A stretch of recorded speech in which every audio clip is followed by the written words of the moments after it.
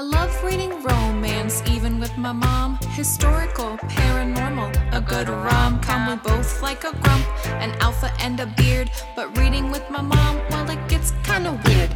I'm reading steamy scenes, getting bothered and hot. But if mom is asking, I read it for the plot. We look for swoony scenes, those moments that delight.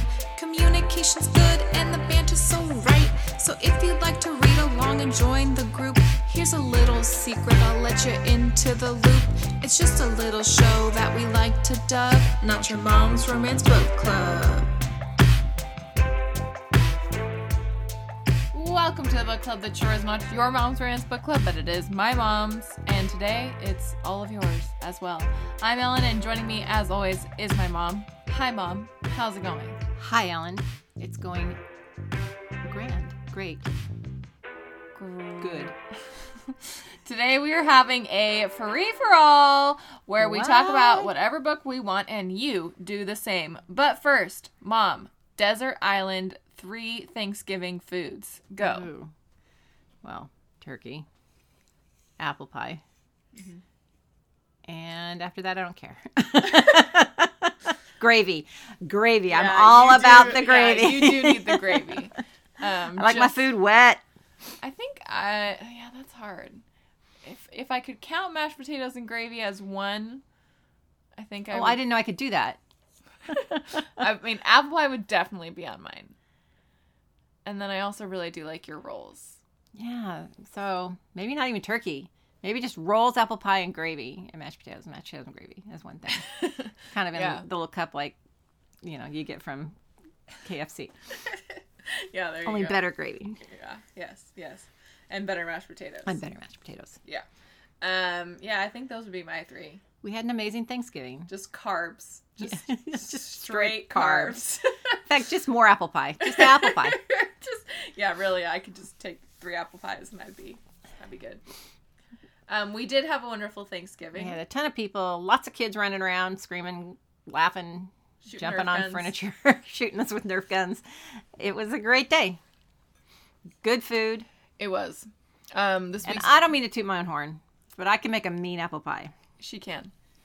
And I love my apple pie. In fairness, I make a pretty good apple pie too, but it's just because it's your recipe. It's because you copied me.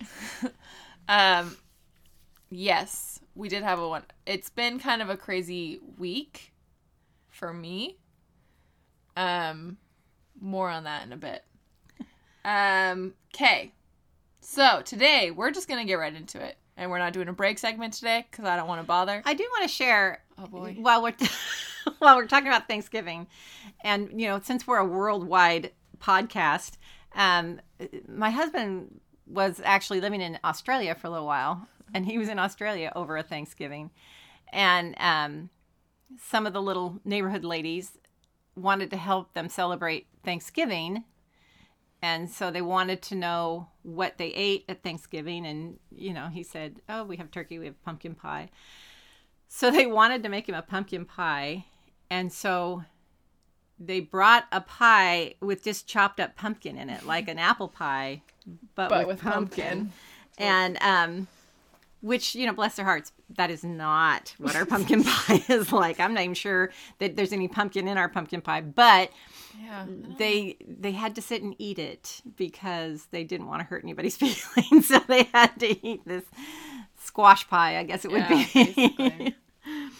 Maybe if it was like seasoned heavily, it wouldn't be. I don't know that it was. Yeah, I don't think when he recounts it doesn't sound like it was. Okay. Back to business. Okay, sorry that I interrupted you with my little anecdote. Oh, yeah, nobody cares about that. Today we are doing another episode of what we call the Free for All Winter Edition.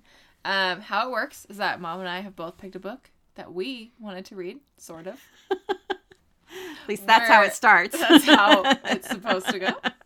We're going to talk a little bit about it, and we have also, more importantly, opened up to you to send in your own book reports for a book that you have recently read, whether you liked it or not. But most of the time, you guys send in ones that you liked, which just really grows everybody's TBR to dangerous heights. Okay, We love these episodes. We're excited to just get into it. At first we did not have many, and I was worried. A little panicky. But then you guys sent like a bunch today, so we're good. We're good to go. Okay, so I'm gonna go first, sort of.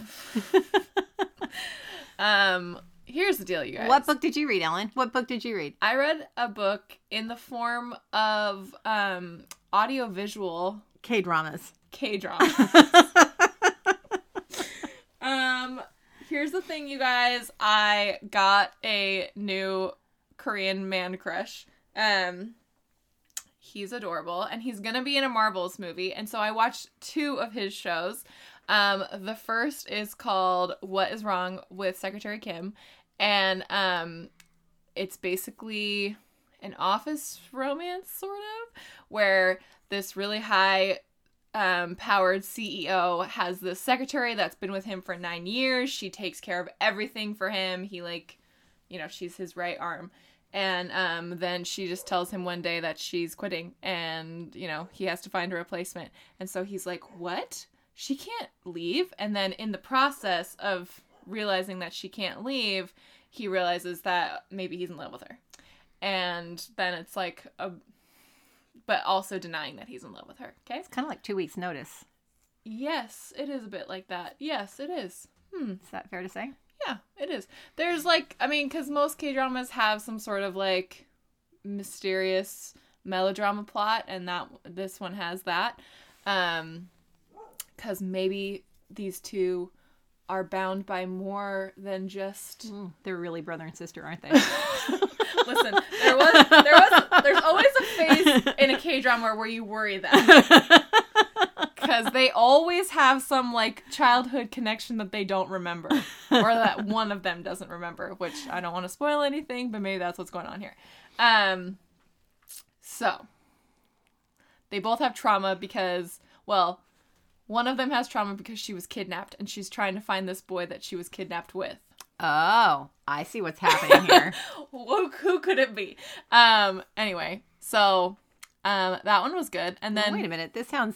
disturbing. Did she ever make it back to her family? Yeah, they were both in this room with this woman for I think it was 2 days or something like that. And they got away, and you don't know what happens for a while. I won't spoil it just in case anybody. Sorry, my dog is on. Our neighbors across the street got Christmas lights that move around, and it's really messing with my dog's head. He can't figure out what's going on. He's not the sharpest deck. But because I liked that one, and more importantly, I liked the guy in it so much. That is more important. I was like, I might need to watch another one with this guy in it. And I found this one called Fight for My Own Way. And basically, it's friends to lovers, which it's super cute. They're adorable. He wants to be an MMA fighter. She wants to be an announcer. They've been friends since childhood.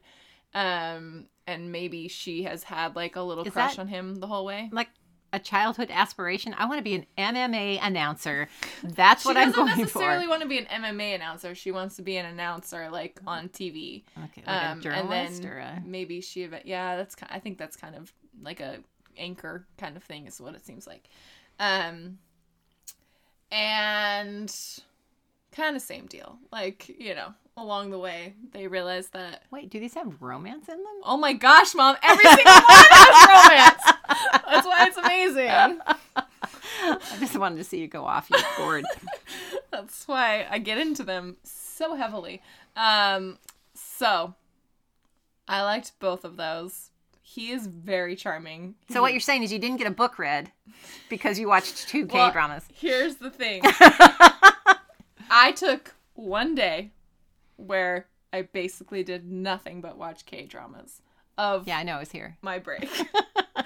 And that's just what I needed mentally because I got a lot of other stuff going on that I should have been doing on that day. Yeah, I know, I'm aware. But I didn't want to. I wanted to watch K-dramas. So that was what I did. Enough about me. we'll get to Mom in a bit. But first we're going to hear from some of you. First up to the deck or docket to the plate is Tiernan. So let's hear from Tiernan on what she has been reading. Hi, No Yomos. It's Tiernan here with my book report for the Free For All. I recently read The Matchmaker's Lonely Heart by Nancy Campbell Allen, which is a Victorian London mystery romance. Here is the back cover description. Amelie Hampton is a hopeless romantic, which makes her the perfect columnist to answer lonely heart letters in the Marriage Gazette. When Amelie plays matchmaker with two anonymous lonely hearts, she also decides to secretly observe the couple's blind date. To her surprise, the man who appears for the rendezvous is Harold Radcliffe, a grieving widower and a member of Amelie's book club. Police detective Michael Baker has been struggling ever since his best friend and brother-in-law died in the line of fire. Because he knows the dangers of his job, he has vowed never to marry and subject a wife and family to the uncertainty of his profession. But when he meets Miss Hampton, he is captured by her innocence, beauty, and her quick mind. When a woman's body is pulled from the river, Michael suspects the woman's husband, Harold Radcliffe, of foul play. Amelie refuses to believe that Harold is capable of such violence, but agrees to help, imagining it will be like one of her favorite mystery novels. Her social connections and clever observations prove an asset to the case, and Amelie is determined to prove Mr. Radcliffe's innocence. But the more time Amelie and Michael spend together, the more they trust each other, and the more they realize they are a good team, may be the perfect match. They also realize that Mr. Radcliffe is hiding more than one secret, and when his attention turns toward Amelie, Michael knows he must put an end to this case before the woman he loves comes to harm. I really enjoyed this book. I definitely got Miss Scarlet and the Duke vibes. For the free-for-all, I try to select a book I normally wouldn't pick up, and since I've read few romantic suspense mysteries, I thought I'd give it a try. I can't wait to hear what everyone else read and add some new titles to my TBR. Thanks. Thank you, Tiernan. You should have seen the way Mom's ears perked up at Victorian mystery romance. This sounds like my jam. Yeah, definitely. Sounds like a mom jam. And how many books have we read lately with an Amelie in them? Because we've had a couple. Yeah. Well, and I know we've had an author named... Oh, wait. Oh, the daughter's name was Amelie, right. And then there was an Amelie, like, main heroine. But yes, that sounds delightful. And color us intrigued. Yeah. Last time we did this, I just sat and purchased books while we were doing it. So I'm going to have to start. So it's real dangerous to Mom's Amazon account. I'm going to have to start purchasing books. Thanks again for that, Tiernan. We have, that was Tiernan. Oh my gosh. With The Matchmaker's Lonely Heart by Nancy Campbell Allen. Next up, we have Sarah. So let's hear what Sarah's been up to. Hi, No Yomos. It's Sarah R., and I'm reviewing The Ex-Hex by Erin Sterling, who also writes under the name Rachel Hawkins.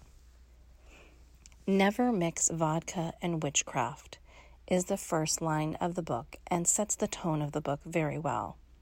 Vivi Jones, had her young heart broken by Reese Penhallow, one of the descendants of the founders of the magical town, Graves Glen, Georgia. Vivi drunkenly curses Reese, who has left Vivi because his family has betrothed him to a powerful witch family. 10 years later, Reese has come back to town to energize the magical ley lines in town. As soon as he crosses the border into Graves Glen, things start to go awry for Reese and the other magical residents of the town. Reese's presence in the town activates the 10-year-old curse. Reese and Vivi have to work together to reverse the curse. Being forced to work together reignites their romantic feelings. This is a cute, fluffy read. It's a short read, so it's a good pick if you're trying to finish your 2021 reading challenge goals. Happy reading. Thank you for that, Sarah. Mom and I were actually looking at the Goodreads choice nominees today, and that was the only one that I hadn't heard of. So I was like, I wonder what this book's deal is. Yeah. So it's good to hear some more about it. So that was Sarah with The Ex-Hex by Erin Sterling. Next up, we have Ruthie. So take it away, Ruthie. Hello, everybody. This is Ruthie, and the book that I'm going to talk with you about is called The Smallest Moments by Jamie Bennett. And it just came out November 21st. This is not even the book that I was thinking that I was going to talk with you about, but I couldn't finish any of the ones that I thought would be cool. Like, I started Mia Sheridan's Travis, and I haven't read Archer's Voice in ages and ages and ages. And I think I need to reread Archer's Voice to understand what's going on with Mia Sheridan. Okay, so back to Jamie Bennett. I think Jamie Bennett is that author that I don't know if anybody knows who she is. She's written like 20 gazillion books in the last 3 years, and she doesn't seem to have any kind of a press team. If she's in the group, that would be really funny. But I'm sure someone else has read her stuff. Her books are kind of like, I think of it like Mariana Zapata, and let me just say meets Jane Austen, if I can say that. So they're modern. A lot of them used to take place in northern Michigan.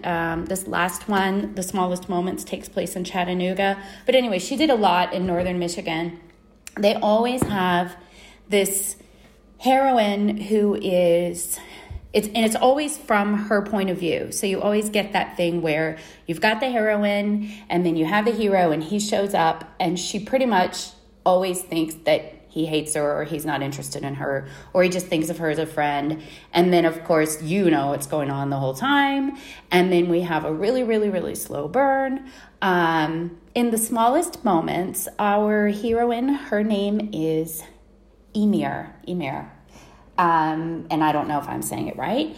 And she has an older brother who she takes care of because however many years ago it was, I've forgotten, they were in a car accident and he had a brain injury. So even though he's the older brother, she has been working and taking care of them for a long time.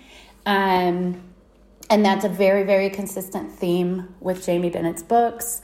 There's always family members or people that are around our main character that she always tends to put them before herself. So usually the characters are smart and they are independent, but they're always taking care of everybody else first.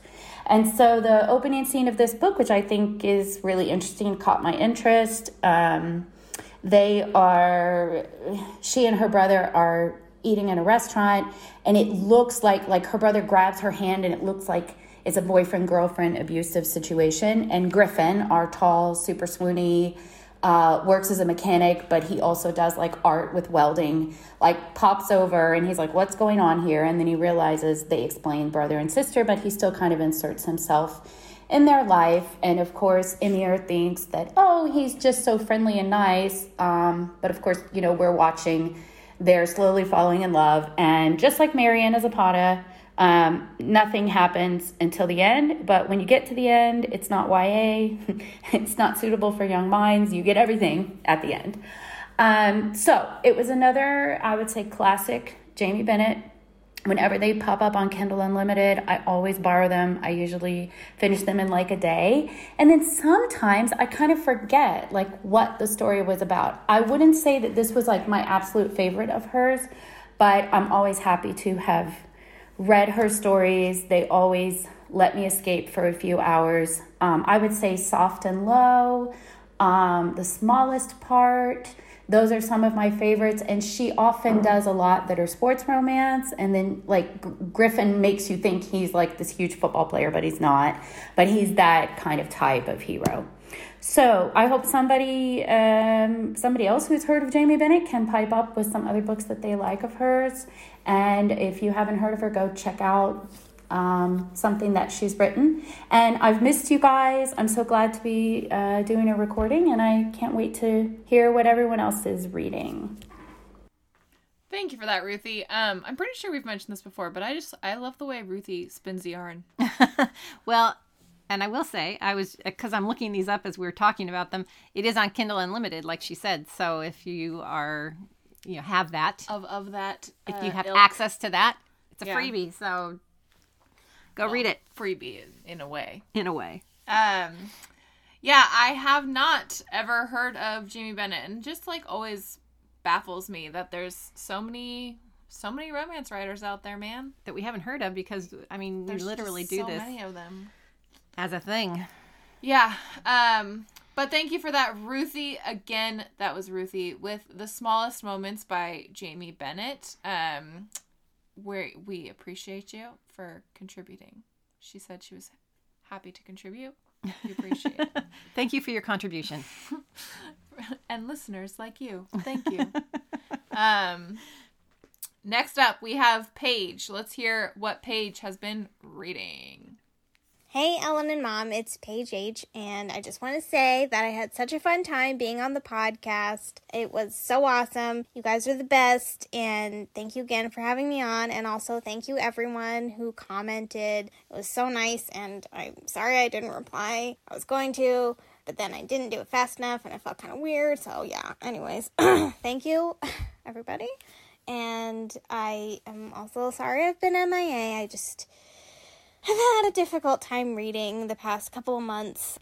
But anyways, I wanted to get my act together so I could send in a book report. And so I'm going to talk about Twisted Love by Anna. I think it's Anna. I don't know if she goes by Anna or Anna. So Anna Huang is the first book in the Twisted series. I found her on Instagram. I saw her TikToks that were teasing her book Twisted Games, which is the second book in the series. And I've just been really intrigued and wanted to read it, but I am a procrastinator, so I don't really always read books when I want to. But I decided that I should try to check her out now and kill two birds with one stone with finally reading her and getting my book report in. So I did decide to read the first book first because I tried to read in order if I can. And also, it is the brother's best friend trope, which is one of my faves. I love that trope. And yeah, so I was really excited to read it. I had such a good time with this book. I've been struggling before, as I mentioned, to read and just wanting to read, and I had no problems with Twisted Love. It was a wild roller coaster of a ride. There's so many twists and turns, and I would guess a twist and but no, that's not gonna happen, and then it did, and I was just like, OMG, that is wild. But I should probably tell you about the plot now. So the heroine is Ava Chen, and her brother Josh is a medical student, and he's going to Central America for a year to help out there. And because of some things that happened to her in her childhood, which you will find out about, but I'm not going to tell you because no spoilers here. And Josh asks his best friend Alex to watch over her. Alex agrees because he's a good friend, even though he is very cold and controlled. If you need a comparison, he's like Scotty from Managed. Although he's definitely more intense than Scotty. I do have to say, I don't think this is a book that you will like, Mom. Okay, Ellen, you might. But anyways, he agrees, and Ava, she has a group of 3 friends, and her best friend, Jules, notices that Alex actually has some emotions around Ava, and so she comes up with this plan, Operation Emotion, and she's trying to get Ava to pull emotions out of Alex, but it doesn't really ever work in the way she wants. But you really get to see Alex's sweet side, though he goes pretty hard too, so that's why I also think that, Mom, that you won't like this. But I don't know. So it's really steamy and hot, but there's a lot of sweetness and playfulness to it too. There's also kind of dark, mystery, suspense type things, so just beware. But it's a fun time. So if you like Brother's Best Friend, if you like Starchy Hero Gets Unstarched, You will definitely love Alex. He can be a bit of a turd, I gotta warn you, but he really cares about Ava, and he's really awesome with Ava for the most part. So I really loved it. It was such a great book, and I can't wait to read more. I will talk to you guys later. Bye. Thank you for that, Paige. Yeah, we were getting a little too mom book centric. So it's about time that somebody comes through with a steamy brother's best friend for Ellen. Yeah, that sounds up this gal's alley. So I might have to check that out. I did look it up because that's what I've been doing. Yeah. There isn't a Kindle edition that I can see. Why? Why do they do that? I don't to get us? that in this day and age that you would publish a book and not have a Kindle edition. But Well, I know Amazon is kind of, I mean, Amazon, I'm not talking bad about you. I would never. But, you know, I hear all hail to Amazon. that maybe they don't work out the best deals with their authors. So, That wouldn't surprise me. yeah. Stupid Amazon. Not that we would ever talk bad about you at Amazon. No. All praise be to Amazon. Again, that was Paige with Twisted Love by Anna Huang. I'm gonna say that's probably how you, Anna. So thank you for that, Paige. Next up we have Natalie. Let's hear from Natalie on what she has been reading. Hi, this is Natalie, and my book for Free for All is Every Day in December by Kitty Wilson, which is this beautiful, slow burn, transformative friendship that slowly morphs into more. Belle works dead-end jobs while working on her passion project adapting Shakespeare's plays and sonnets for schools. She's the daughter of a celebrity, a man who dismisses and ignores her while favouring her younger sister. Meanwhile, her old university classmate Rory is grieving the loss of his girlfriend 5 years previously, which led him to escape to Australia. Their paths cross again when Rory, a reputation management consultant, returns to UK on family business and is hired by Belle's father to fix his reputation after Me Too complaints. Rory just can't help but feeling drawn to Belle, but you see the push-pull of his growing feelings towards her as he feels the guilt and pain of the loss of his girlfriend. Meanwhile, Belle, whose relationships have always been short-term losers, is drawn to the kindness, consideration, and just general loveliness of Rory, but she too is feeling the push-pull as she feels unworthy of real love, but can also recognise Rory's pain. It's a slow burn story, yet none of the writing feels like it's laboured or boring, and it's dual point of view, so you hear from both sides. What made this book refreshing for me was watching their growth in action and how they boost each other. They both learn to give and receive unconditional love, even though it pushes both of them to face up to their feelings and fear of rejection. It was just a masterclass in communication. One of my favourite scenes, which was really swoony, was seeing a more matured Belle not run away but just gently call in Rory's poor behaviour towards her when he's running away from his own feelings, and she sort of recognises how to stand her ground while leaving space for him and his grief even when he's hurt and upset. Which, Mum, you will probably love because she confronts things and doesn't leave things to, no communication. Overall, reading Every Day in December was like slowly being warmed up on a cold day. I love this book so much that I bought not only my own copy, but the audiobook as well. Thank you for that, Natalie. Yeah, that sounds good. And communication. I'm all about the communication. Weirdly, the title of this book is very similar to the title of the book I read. Yes. Mom read a book very similarly titled. I had to double check with Mom to see if we had some doubling up here.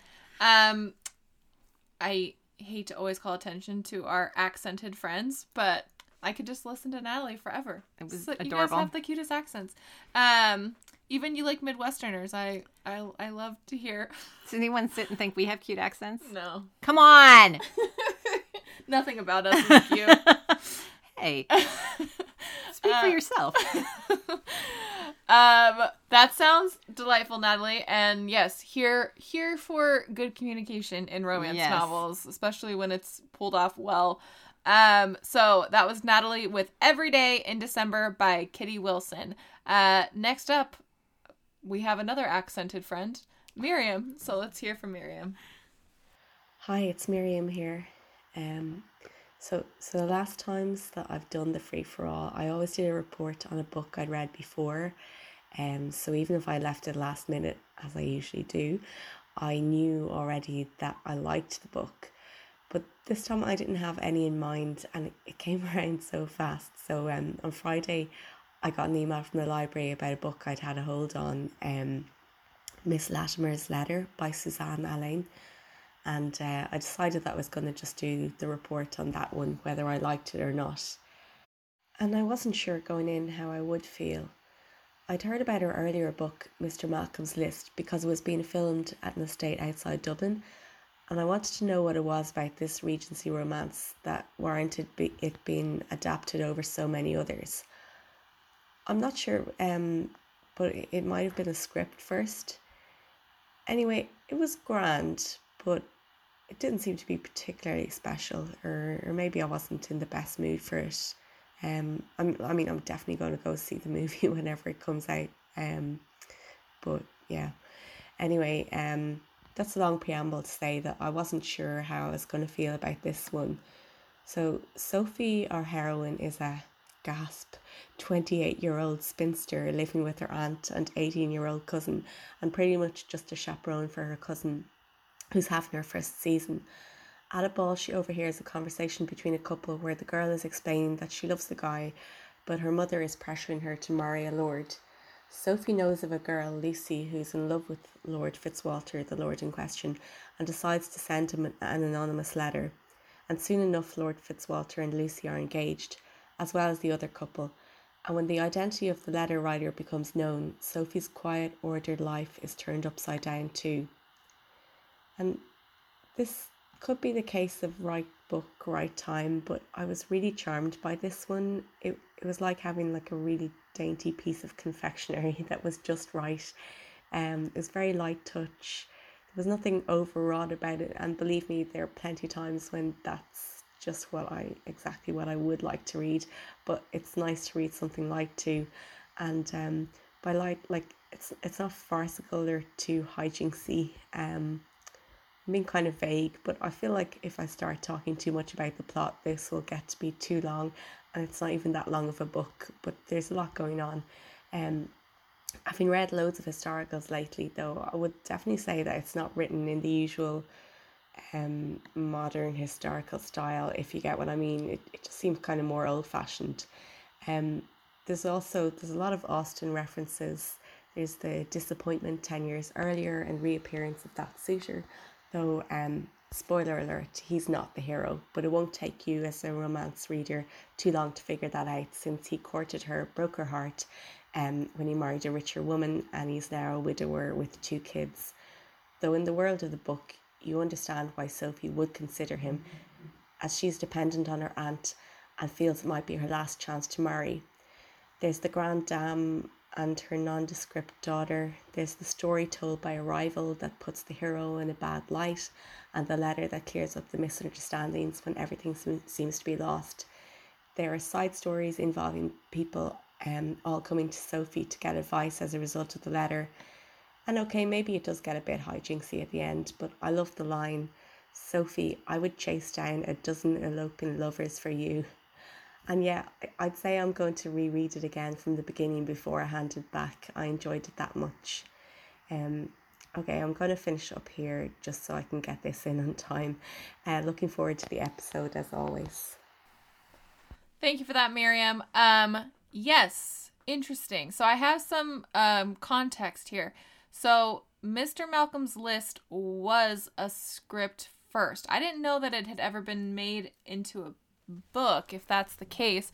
What it was is there's this podcast and thing in LA called the Blacklist table reads, and they basically do table reads of scripts that they deem to be the best unproduced scripts out there. And Mr. Malcolm's List was one of the scripts that the stage show did, and then they put on a podcast. And my cousin, knowing that I am a period drama whore, she recommended it to me, and I listened to it, and it's charming, and I know that I had heard that they were making a movie of it. If you want to, the podcast is pretty good. It's the girl who plays I don't remember who plays the lead guy, but the girl is Rose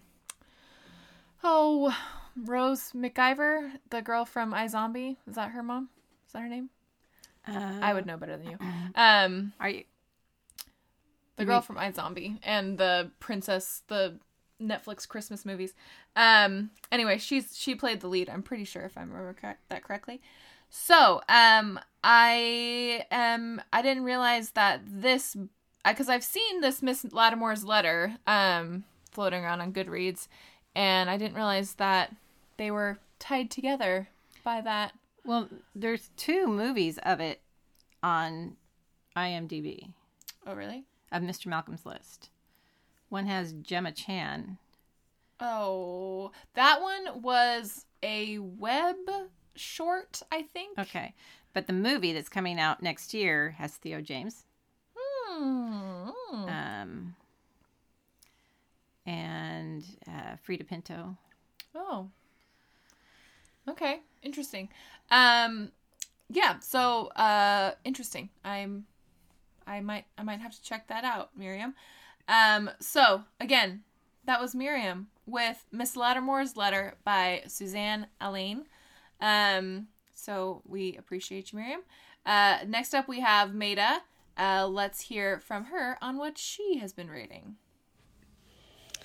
Hi, everyone. So sometime during the early summer when we were reading for those books, someone posted that there was a free download of The Deal, which was one of the summer books. I had never read any Elle Kennedy or sports romance or new adult, but I downloaded it to read along.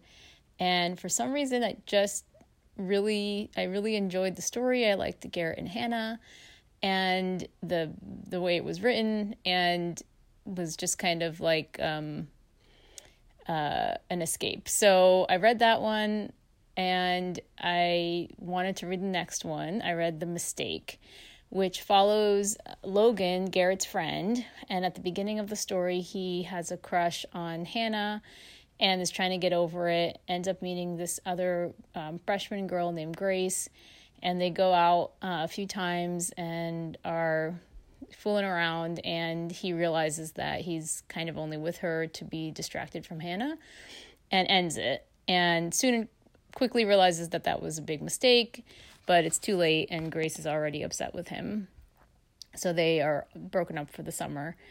And there's a lot of other stuff going on in the story with his dad, who's alcoholic and not abusive, but makes a lot of bad mistakes, and Logan and his brother have to clean up after him. And Grace also has a friend who does similar things. So they end up getting together. The story is really cute and sweet and funny in the end. I liked it a lot. So then I felt compelled to read the rest of the series, and so I read The Score, which is about Dean. It's maybe has less heart and has a little bit too much extra scenes in it. And reading the final one, The Goal, which is about Tucker and this girl Sabrina who gets pregnant. And there's also a recently released novella series that came out about them. And thankfully my library has ordered all of these books, so I don't have to buy them. And clearly someone else in my town has felt compelled to read these as well. But I don't know why, but they're just kind of brain candy and escapist, and I think a lot of the characters are a little bit caricatured, so it just, kind of is easy reading. So if anyone's interested in finishing up the series, I would definitely recommend The Mistake. The next 2 are a little bit less good, but I'm not going to judge you. All right. I appreciate you not judging me for reading that whole series as well. I actually had a very similar journey a while ago, maybe even pre-podcast with that series, where I read the first one because I heard it was good, and then I read the second one because I also heard that one was good, and then I was like, well, I have to read the rest of them, and then I was like, I could have done without the rest of them. I didn't have to read the rest of them. But yeah, I remember thinking kind of the same thing, that the first two were pretty good, and I was neutral about the other two. Yes, we did read the deal. Happy that you were reading along. And I, in a previous life, also read The Mistake. So I can also back up The Mistake on that front. Did you read any more of that series? I don't think so. Yeah, I don't think you did either. Okay, so that was Maida with The Mistake by Elle Kennedy. And now, Mom, it's your time to shine. Tell us what you've been reading. I did read a book, unlike some people who just watch TV and read. But I read subtitles. Read subtitles. In trying to figure out what I wanted to read for the free-for-all, I was actually going through some lists online, and I was reading a list, and it was romance rom-coms. And I thought, okay, well, that sounds like something I would enjoy reading. Mm-hmm. So I was reading through the list, and I found this book on this list of romance rom-coms, and it was called One Day in December by Josie Silver. Yeah. And I read some of the description. I thought, this sounds like something I might like. So I read the book, and I did. I really, really liked it. However, I would not consider it a rom-com or a romance. Important distinctions. I'm not sure how it made it on this list. Well, it was probably written by not romance readers. It was, there was romance in it, and I loved the setup, the premise. The setup is these two people, this gal's on a bus, and she's, I think she was like 20 years old, and she's in a bus driving home from work, and she's been at her office Christmas party, and she's beat, and she looks out the window at a bus stop, and sitting there is this guy, and they make eye contact, sparks fly immediately. She's just like, I gotta know who this guy is, and he gets up to he decides he's going to get on the bus just because he wants to meet her, and the bus ends up closing its doors and leaving before he gets a chance to get on. And of course it does. She falls in love with Busboy, and her and her roommate spend all their time for a year trying to find this guy. They, in bars, anytime they're out and about, they're always looking for Busboy, because she just has decided that this is the love of her life. And in the meantime, her roommate meets a guy in an elevator, falls in love. He's the man she's going to marry, brings him home to meet her roommate, and it's Busboy. But her roommate doesn't want to say anything because her roommate has already said that she's in love with this guy and wants to marry him. So when she introduces the love of her life to her roommate doesn't say anything about him being Busboy. So I loved the setup. I loved the premise. The book has an epic feel. It spans 9 years, and I love the end. There's just a lot in between in the 9-year course. There's marriages, there's divorces, there's deaths, there's serious automobile accidents. There's all kinds of stuff that happens, and it's not always very easy to read. Sometimes it's really depressing.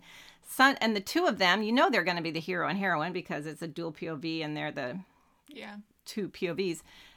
But and a lot of times they do things that really were irritating and made me really mad. And I was like, don't, you two. And so it wasn't your typical romance vibe, and it wasn't very rom-com-y, but I did enjoy the book. I enjoyed reading it, and I got swept up in the story. But I don't think that the typical romance reader would count it as a real romance. Yes. So, But just as a sweeping, kind of fun, epic story, it was a good read. Okay. So I don't know how to classify it. I don't want to say, I love this book, everyone should go get it and read it, because I'm not sure that everybody would appreciate it. But yeah. Okay. Is that a fair rendition of that? I liked it. I kind of read through it pretty fast because I got swept up in it, but it wasn't always an easy read. It was kind of sad and angsty at times. Yeah. Okay. So there's Mom with that. There's my book. Endorsement, not ringing endorsement. Do with that what you will. Yeah. And you said it was every day in December. Nope. Gosh dang it, Ellen. I know. You're supposed to remember these things. One day in December. Okay. Sorry, I've got too many December books. Well, and it kind of, because, I mean, it goes through, it kind of hits special dates. So you get about 3 or 4 chapters a year out of it. So. Okay. Thanks, Mom, for reading a book. If anyone else has read it, I'd be curious to know what other people thought of it. Yeah. Probably somebody else has read it because I saw it bouncing around. I think it came out last year. I saw that one bouncing around last year. So it's not. I would definitely call it I don't like the term women's fiction, but a gromance. A gromance. It's definitely a gromance. I forgot that I came up with that. They both grow a lot. In fact, he did so many things that irritated me. I was just like, dude, come on, stop being such a dork. But yeah, there was a lot of gromancing going on. So there you go. All right, thanks, Mom, for reading a book. So that one of us. Yeah, one of us had to. One of us had read a book. It is a book podcast, Ellen. Yeah, whatever. Okay. Next up, we have Laurie with her book. So let's hear from her. Hi, Ellen, Mom, and all the No-Yomos. This is Laurie, and I apologize in advance for my froggy voice. I've got the cold that won't quit. But I'm going to tell y'all all about Isn't It Bromantic by Lyssa Kay Adams. This is entry number 4 in the Bromance Book Club, and let me just start by saying, oh, how happy I am that the Russian finally got his own story, and what a story it was. Vlad, the big softie, deserved all the good things, and while the journey was a tough one, the HEA was definitely earned. This is a second chance love story, which is not a trope I usually enjoy, but it was done really well here. These two characters have a long and complicated history that goes back to their childhood in Russia, and they're brought back together by circumstances that are unexpected and, quite honestly, a little bit heartbreaking. But the story has a little bit of a lot of things. There's political intrigue and sports and poetry and cheese and over-involved friends and, of course, romance. And it sounds a little crazy, but it all worked for me. Our heroine, Elena, she's tough and she's strong, but she's tender and sweet as well. And honestly, unlike some of the earlier heroines in this series, I found her to be incredibly likable, even though there were moments that I absolutely wanted to shake her. But meanwhile, there's Vlad, and he is the biggest gluten-free cinnamon roll ever. I'm so glad he finally got the whole gastrointestinal thing under control, so this book wasn't just one big poop joke. But the fact that he has so many friends who love him so much is a testament to what a fantastic and fully formed hero this guy, who was honestly just a one-note side character from book 1, has turned out to be. His devotion to Elena was really beautiful. His efforts to provide for her and take care of her and even give her space was all rooted in selflessness. But could these two have done with a bit of honest communication, because boy, were they keeping some serious secrets. Yes, they're trying to protect each other, and they each thought they were putting the other's needs and desires first, but so much could have been solved so much easier with just the tiniest bit of open dialogue. I've been a reluctant reader of this series. I didn't really enjoy the heroines in the early books, but I have loved the Bromance Book Club concept from the start, and the relationships between the guys are absolutely fantastic. In my opinion, this is easily the best book in the series so far. So if you've read any of the other books, then this one I think is a must-read. Seeing the Russian as the hero was 100% worthwhile. So that is my take on Isn't It Bromantic by Lyssa Kay Adams. I'm excited to hear what everybody else has read and hear all the other book reports for this free-for-all episode. Bye! Thanks for that, Laurie. Yes, we read the first book in the series. That's all I've read of the series. You haven't read any. I haven't read any more of them. Yeah. I did love her throwing cheese out as a trope. Yeah. I'm down for that. A cheese trope. Yeah. I feel like that book is somewhat infamous now just because Ryan was on that episode. And I just remember him being really pissed off at her. Like, he really hated the heroine. Well, he really hated her sister the most. Her sister was horrible in that book. Yeah. But I remember him really going in on her. Yeah. Which, in a way, came off as misogynistic, but... But it was Ryan, and so he is super misogynistic. Man. No, he's not misogynistic. He's not. His wife wouldn't allow it. No, she would not. So, yeah, I am intrigued because I do remember the Russian being a fun character, so I am intrigued at him getting his own book. And I've heard that I should probably try and pick up this series again. I was just kind of like lukewarm, I think, on the first one. But I do remember being kind of the defender of it in that episode more than you guys were. Okay, thanks. That was Isn't It Romantic by Lyssa K. Adams. Next up, we have Catherine with what she has been reading in this special time of year. I love reading romance with Ellen and her mom. This week I read a novella, length rom-com. Hi everyone. For this week's free-for-all, I read A Match Made for Thanksgiving by Jackie Lau.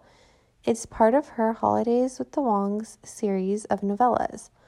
I mistakenly thought it was going to be a book about U.S. Thanksgiving based on the title and cover, which revealed just how little I knew about Canadian Thanksgiving, so I did some research while reading. For example, traditional Thanksgiving foods are basically the same in the U.S. and Canada, with some minor variations, but that does explain the cover. However, neither of the main characters' families served the traditional foods during this book.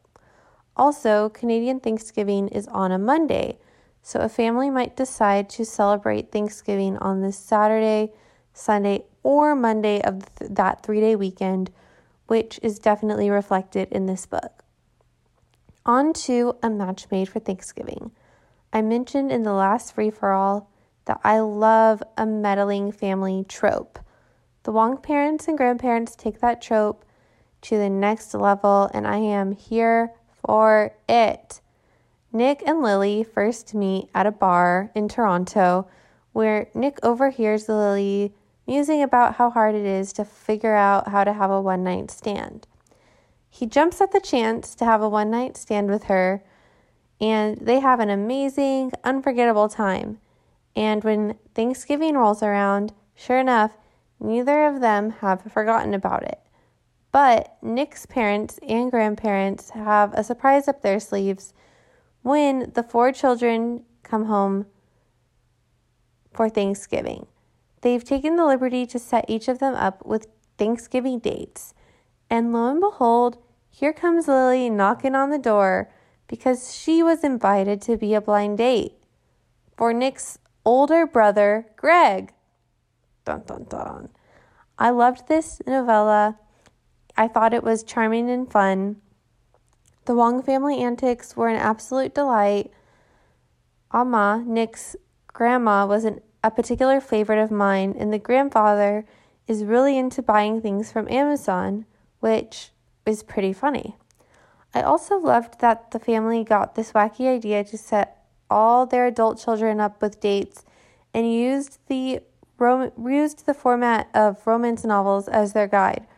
For example, they set up Nick with a pig farmer so that it could be the trope opposites attract, since Nick is this big city guy. But with Lily in the mix, there was no way Nick would be attracted to anyone else, his opposite or otherwise. This book will make you hungry for boba, dumplings, KFC, Nanamio bars, noodles, and lemon squares.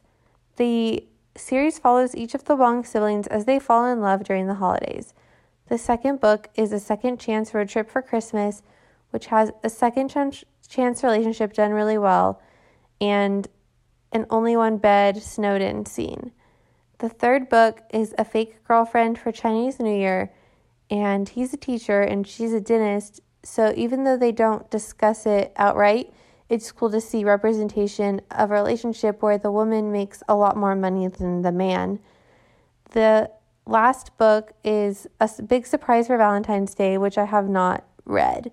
My quibble with Nick and Lily's relationship actually comes up in book 3 when Nick has to explain his brother's romantic history for context in a conversation. I'm sorry, what? You've been dating half a year at this point and you haven't talked about your brother's love life?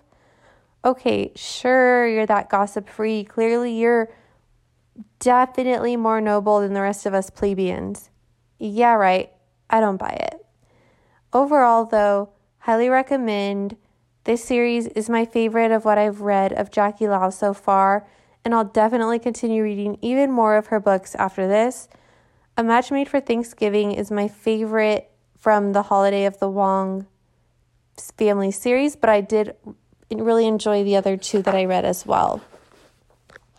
Also, A Match Made for Thanksgiving is available for free on Kindle right now. So if you need a quick holiday romance that's light, fun, and low on the angst, it's definitely worth checking out. Happy Thanksgiving to everyone while I'm recording this. If you're in the United States, once this comes out, it will be Hanukkah, so happy Hanukkah.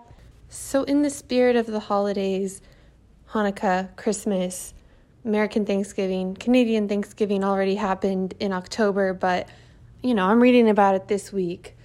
I'm so thankful for y'all and for this podcast and for the light that this group has been in such a challenging year. I'm excited to hear what everyone else has read. I have my holds for the library ready. I have space to read all of the amazing books that y'all are recommending. So y'all take care. Bye-bye. Oh, thank you, Catherine. That took such a sweet turn. And also, and we're grateful for you too. Yeah, we are grateful for you in particular, Catherine. Rest of you guys are okay. Also, Catherine, I really respect your, rap game up at the front of the recording. Yeah. So thank you for that. Ellen being the rap artist that she is. Yeah, I mean, game respect game, right? Ellen's the 50 Cent of the podcast. The podcast. Between the 2 of us, she's the best rapper. Between the 2 of us, I have more street cred. That goes without saying. I don't know. Please. Don't you dare step up to me. But that book sounds fun and delightful. And I mean, I do need to try and, I don't know how or when this is going to happen, but I do need to get some more books done. Well, I literally went in and lowered my Mom challenge cheated. number. I did. I went in and changed my challenge number because I just knew it wasn't. She changed it to like 3 books away from what she is right now. Well, that's true. Cheater. Well, so I'll surpass it. I don't have a problem with that, but I knew I wasn't going to get the 23 books that I. So you cheated in 1 month. So you cheated. I don't think it's cheating. I think it's just readjusting my goals. Readjusting the expectations I set for myself. That was Catherine with A Match Made for Thanksgiving, Canadian Thanksgiving, by Jackie Lau. Next up, we have the dynamic duo missing their third amigo. What? Of Jessica and Megan, who are also filling us in on Jason's thoughts. So let's hear from them.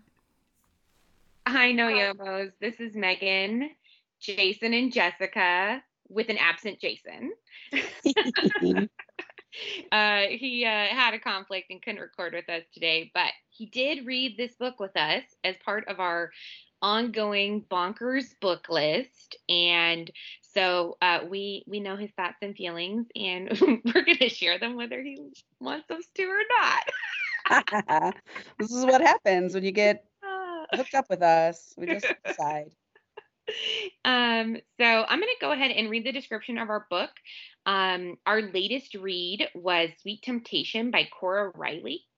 It is an arranged marriage standalone mafia romance.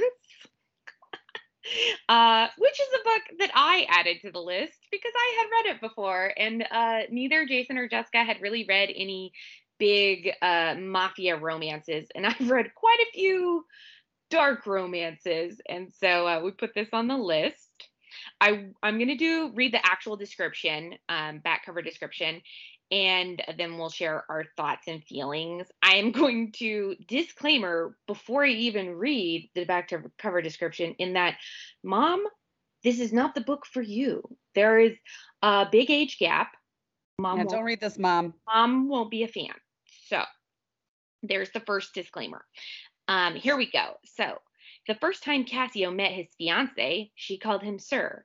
After losing his wife, Cassio is left to take care of 2 small children while trying to establish his rule over Philadelphia. Now he needs a mother for his children and someone who can warm his bed at night. But in a traditional world as his is, choosing your wife is a duty, not pleasure. Rules have to be followed, traditions heeded. That's how he ends up with a woman, a girl barely of age. She might not be what he and his children need, but she's wicked lovely and a sweet temptation he can't resist. Julia always knew she'd marry a man her father chose for her, only she never expected to be given to someone so much older. Suddenly, she's supposed to be a mother to 2 small children when she hasn't even held a baby in her life. Julia quickly realizes that Cassio isn't interested in a relationship on equal footing. Her mother always warned her that men of power like Cassio don't tolerate insolence. Yet, tired of being treated as a nanny and a clueless child bride, Julia decides to fight for her vision of a happy family. They kind of leave out a big part of the reason that she's kind of terrified of him in the beginning is because the rumors are about his dead wife is that he killed her. So, yes. Yeah, I think another big point to mention is that when the wife dies, the first wife dies, they're literally at the funeral and everyone is saying, who are you going to marry next? And they're trying to set him up with Julia. And she is 17 when they're trying to like arrange the marriage. They don't get married until she's 18, but it's definitely a little ick for some situations. So yeah, and this is not like, this is now times. This is not historical, where even though that is still icky, it's sort of more accepted or whatever. But right. Yeah. That is definitely not a mom zone situation, and he feels icky about. He doesn't like it. He thinks so. I think that is like the one thing that makes you feel like okay about it. That's like the reason I felt okay about it, is that he's like, get out of here, you guys are crazy, she's too young, that's not happening. And it takes him a long time to agree to it, even though like his mob boss, whatever, I can't remember what they call them, is like wants him to do it, which is, so that's like a lot of pressure, and he still kind of drags his feet a little bit. I think he's considered his boss because he's like because he's an underboss of underboss, right? Yeah. So anyway, but take it away, Jessica. Oh, yes. So my feelings. So, we all added bonkers books to this list, and some of them none of us had read before, but we just knew they were bonkers, or based on the, when the cover has a kraken on it, it's going to be bonkers. But this is one that Megan had read before. And, as you know, from the dark one that we did a few times back, Megan likes these dark, not violent, but just like big heroes who are like tough and gritty. And so Jason and I definitely got some enjoyment in teasing her a little bit about that, because I don't think that these sort of like dark MC mafia heroes are for Jason and I. We're sort of like, what are these guys all about? So he was very possessive, which was a turnoff for me. She wasn't even allowed to dance with other single men at the wedding, because he would like kill them if he thought there was something going on there. And so that was like a little bit, icked me out a little bit. And then, the age gap did not ick me out as much as it normally would, because he didn't like it, and because he didn't do any of the things that sometimes I think authors do when there's a big age gap, which is gross, which is like use really diminutive nicknames like baby or little girl or dad, call me daddy or anything like that, because he didn't do any of that. So that helped with the age gap. Sometimes I would kind of forget that she had that age gap, because they wrote her a little bit more mature than I think a 18-year-old would be. But also she grew up in a mafia family where like people die all the time and all kinds of crazy stuff happens. So that could be why she is more mature. The kids were, interesting. I think that the story was okay. It was fine. The thing that was a little bit unbelievable, I'm going to go ahead and spoil, like Jason mentioned when we were kind of chatting about it, that, he's so violent and like tortures people and, rules with an iron fist and like kills everybody at work every day. And then he comes home and he's like a sweet, like smooching all over his kids and like wanting to play with them and just like a sweetheart at home. And he's just like, I don't buy that. So that was a little bit hard for him to believe. She was the best part of the book. I felt like she just really was like, okay, well, I got to figure this out. And she figured out pretty quickly that something very damaged. I think she, for the most part, did not believe the rumors that he killed his wife, although she did believe him capable of it. But she knew that something traumatic had happened because the little boy would not speak and the baby was just a baby. But so she realized that like there was something that she had to do to heal this family. And I think she was really smart in the way she approached it. So that was good.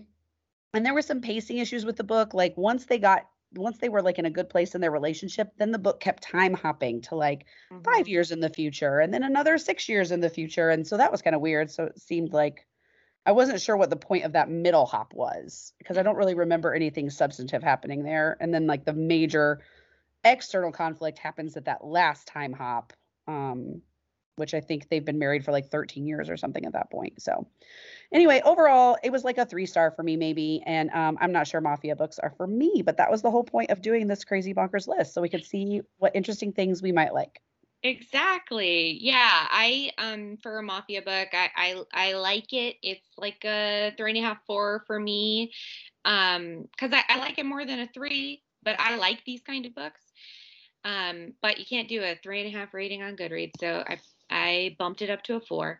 So if you like mafia books or dark romance, I'd say this is a good one.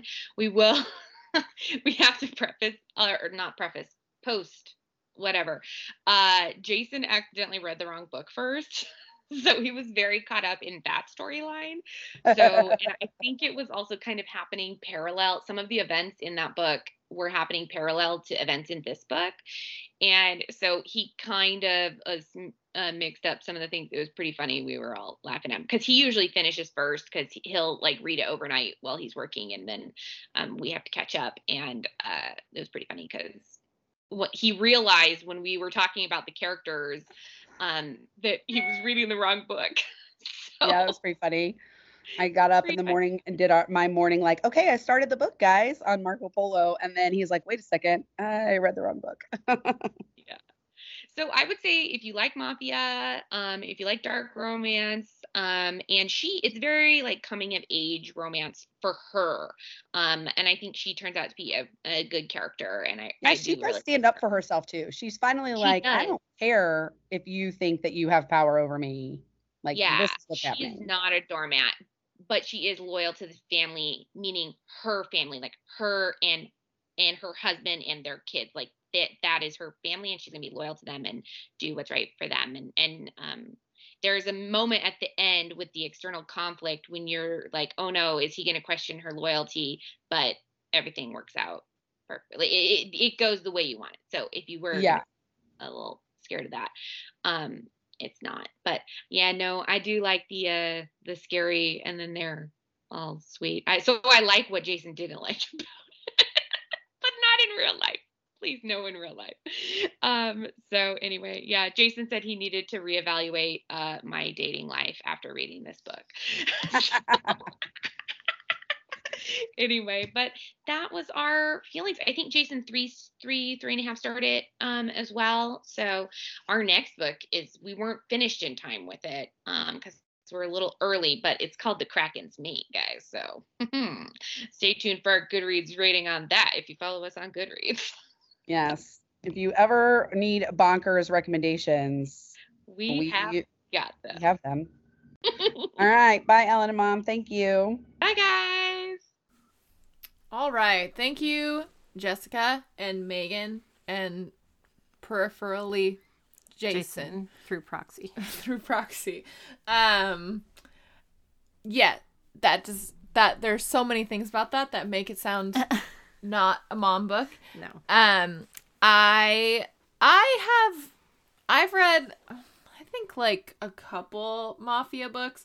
I just mainly get it, like, they're all kind of, I kill people and I do bad things, but she just brings out the good person in me. Yeah. And I just don't, I don't love the, I can almost deal with an age gap when it's like she's 30 and he's 50. I can almost deal with that.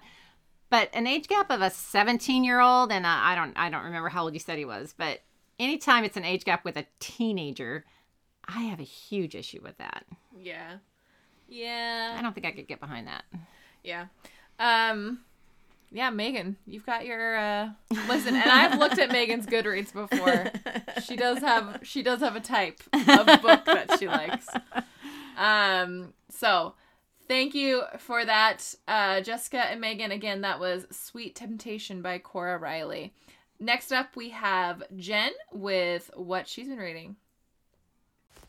Hi, No Yomos. It's Jen here for another book report. I was going to do my book report on a Catherine Center novel because I'm addicted to her books. But last week, the Goodreads Choice Award nominees came out. And I, of course, checked the romance category. And I've read all of them except for this book, which I hadn't even heard of. It's called 7 Days in June, and it's by Tia Williams. So I was lucky. I got it from the library right away, and I read it, and I loved it. Like, it's a really great book. I'm going to read the little blurb it has from the book, just so to give you an idea what it's about. 7 days to fall in love, 15 years to forget, and 7 days to get it all back. From the author of The Perfect Fine, this is a witty, romantic, and sexy as hell new novel of two writers and their second chance at love. This is a great second chance romance. I haven't read a second chance romance this good for a long time. I really liked it. So our heroine is Eva, and she's a vampire erotica author, and she's written a huge series, 14 books in her vampire erotica series, Cursed, and her 15th book is due, and she has total writer's block. She's got nothing. And also they're making a movie out of her book. So she's a single mom. Her daughter is 12 and is really cute. She's a lot of comic relief. Her daughter likes to read a lot of psychology books and practice therapy on her classmates. She's adorable. Then our hero is Shane. He is an author as well. He writes literary fiction. He's won an award. He's only won 4 books, but people are obsessed with him. He's like a recluse. He doesn't really give interviews. He says as little as possible, and he kind of only appears when he has a book to come out, and he does very stilted interviews, and then he's away in the shadows. So people are obsessed with him, and they love his books. And so Eva and Shane haven't seen each other for 15 years. When they meet, it is crazy. Like the attraction, it just jumps off the page. They were like almost literal fireworks when they finally see each other after 15 years. It's great. So this book works in 2 timelines because we don't know what happened in high school. So you're getting a bit of what's happening now, and then they switch back and forth to high school and now. I'm just going to say the high school stuff, Well, it was definitely bonding. It was very dark stuff happened to them. So you get this funny light bits that also mixed with real deep emotional problems. So this book, it's one of those books that are going to make you laugh and make you cry. But that's my favorite kind of book that has all the emotions. I don't want to say too much more.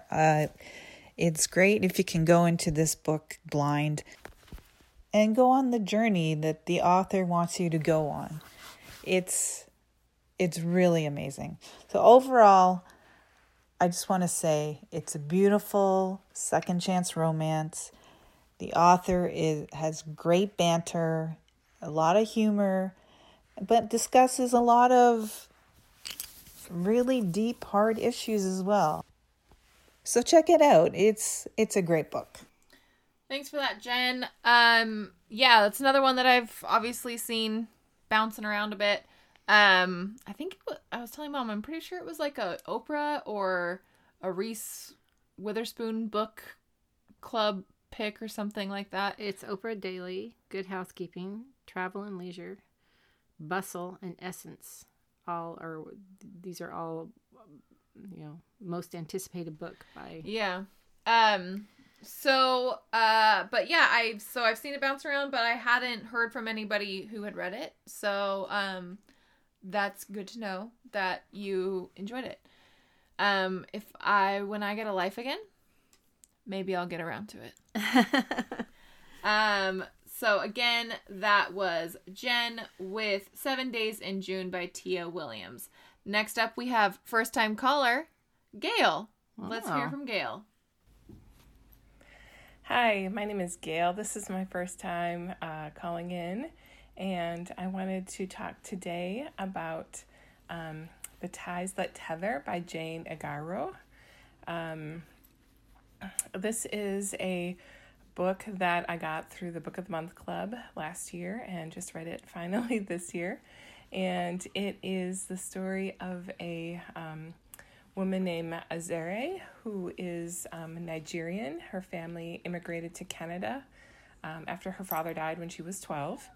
She had always promised that her father, that she would marry a Nigerian man and carry on her heritage. And her mother is a very devout Christian Nigerian and has made her promise that she will, stay a virgin until she's married and marry a Nigerian man. So her mother is constantly trying to push her to marry a Nigerian and setting her up on dates with Nigerian men, but all of them flop. And so she is on a flopped date after it's over, just kind of hanging out at the bar at a restaurant where she meets Raphael. And he is also comes from an immigrant family in Canada, but his family immigrated from Spain. So he is a white man. But he and Azere start talking, and they hit it off, and they have a one-night stand at his hotel. And so they part ways, and she kind of runs out. She really wants it to be a one-night stand. I think that Raphael was disappointed that she left without, giving him more information about herself.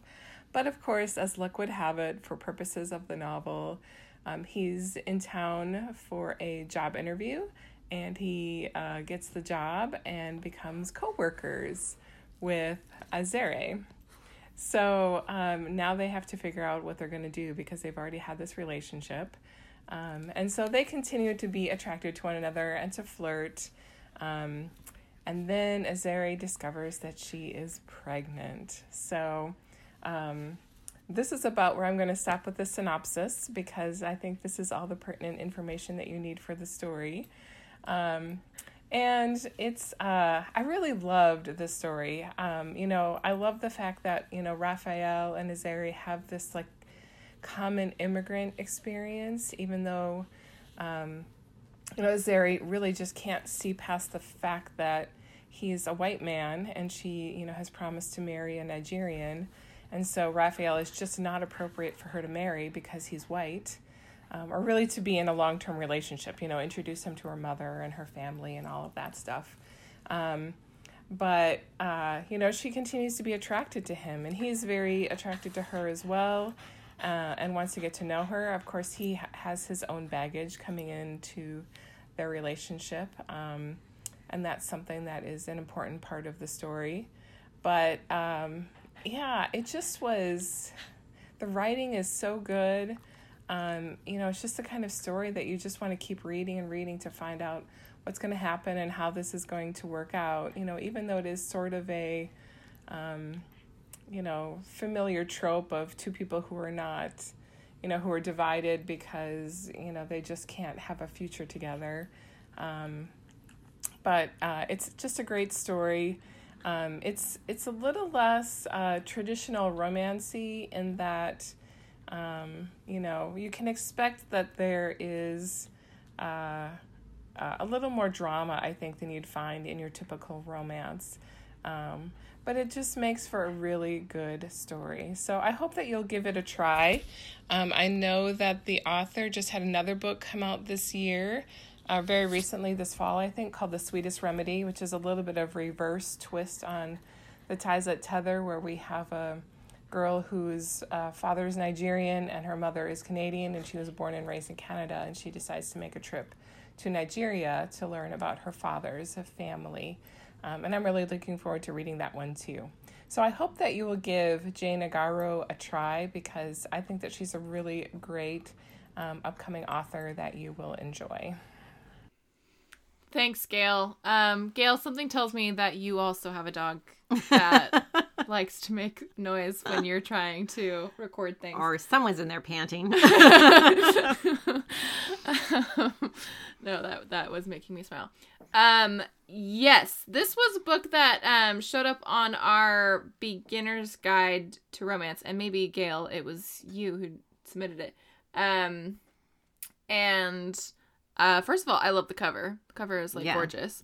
And here's the thing that when you said the plot, I realized, maybe I have a thing for pregnancy plots, because as soon as you said she's pregnant, I was like, ooh. I know a lot of people hate, I know this isn't a secret baby necessarily. I know a lot of people that's their least favorite trope is secret baby. I kind of love secret baby. Mainly because secret baby always brings out the really emotional father instincts in the men, and I like that. I'm into that for whatever reason. But anyway, that sounds really good. And that sounds good. You're right. Maybe we will have to give it a try. That would be a good one for the podcast. It would. All right. Thanks, Gail. That was Gail with Ties That Tether by Jane Igharo.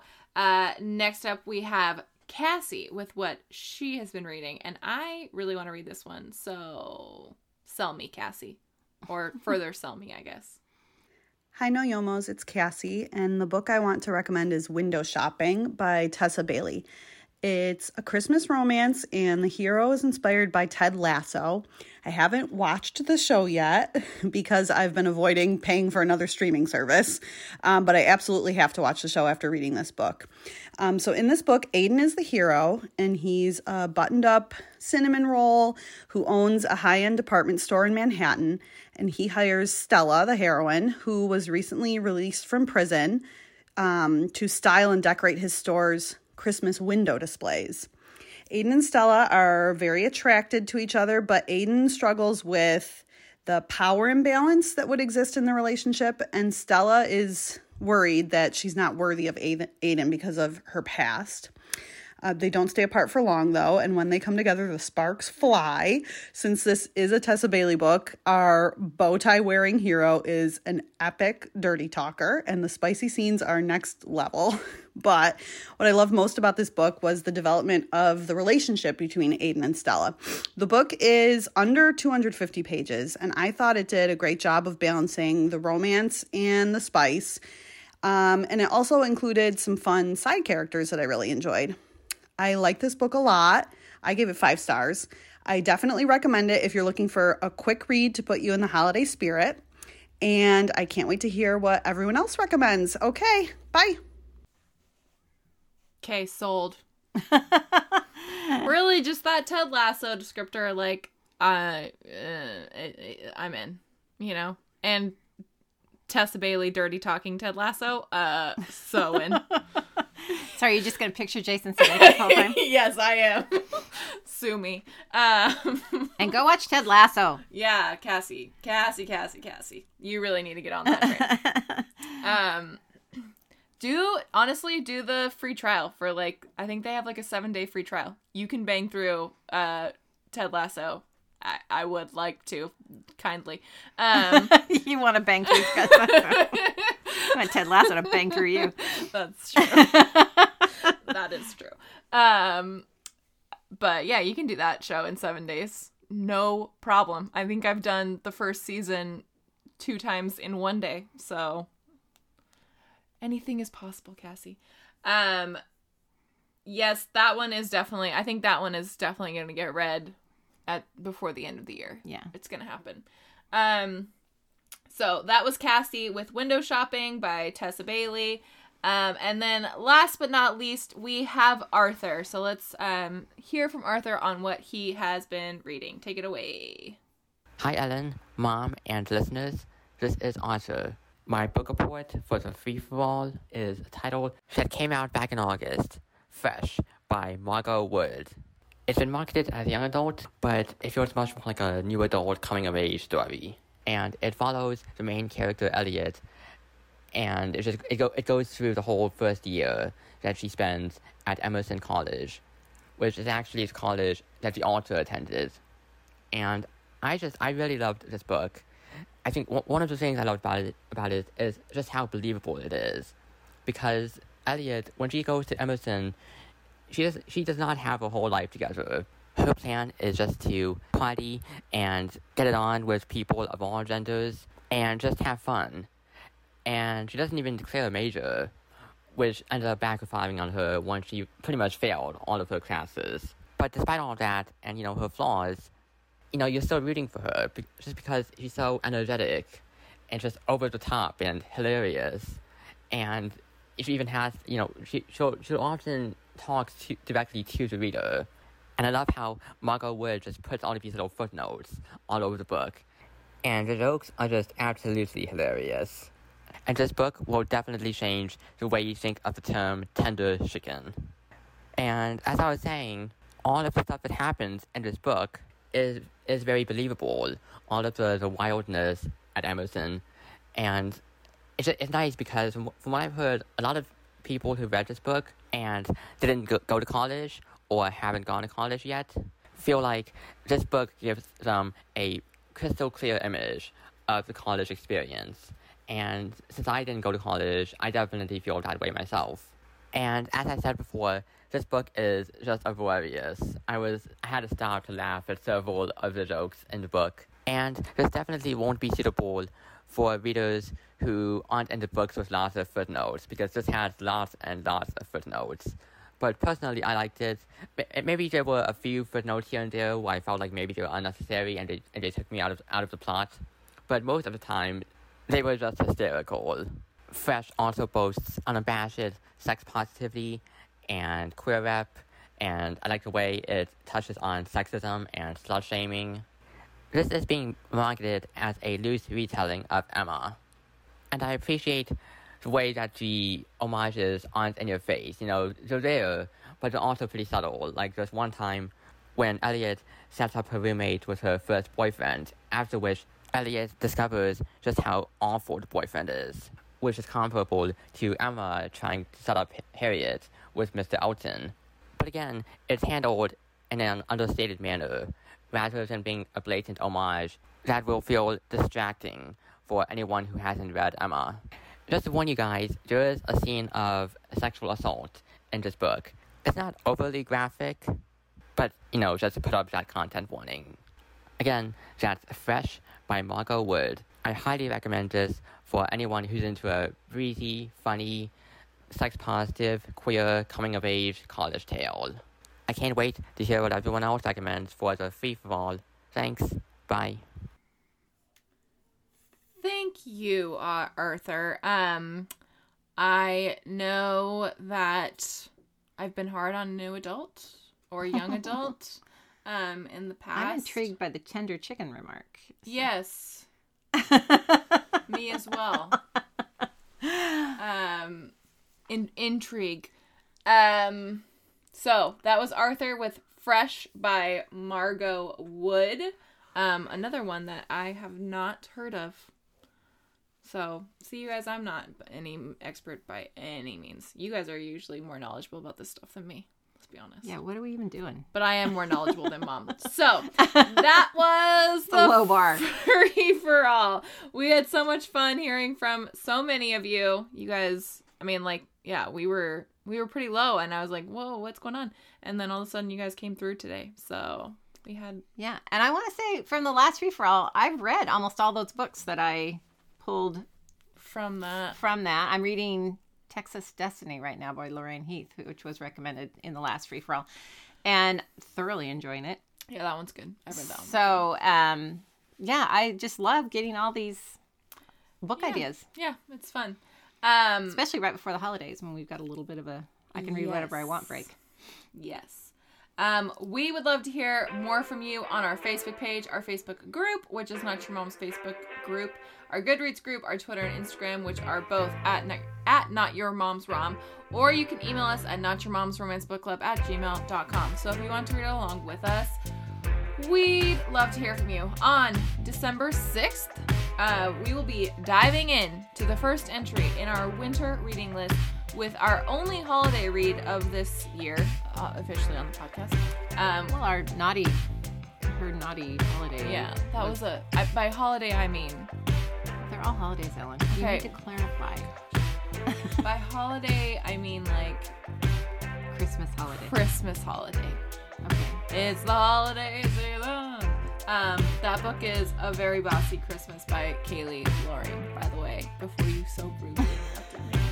Remember, that's what I'm here for. You can subscribe on iTunes, Google Play, Stitcher, Spotify, and wherever your favorite podcasts are sold for free. Don't forget to leave a review because it helps the show, and we obviously just love to read them. All right, thanks, Mom. You're welcome, Ellen. But more importantly, thank you guys for because we didn't have to do anything this time. Making this free-for-all episode happen. All right, bye, guys. Bye. Not Your Mom's Romance Book Club is part of the Frolic Podcast Network. You can find more outstanding podcasts to subscribe to at frolic.media/podcasts.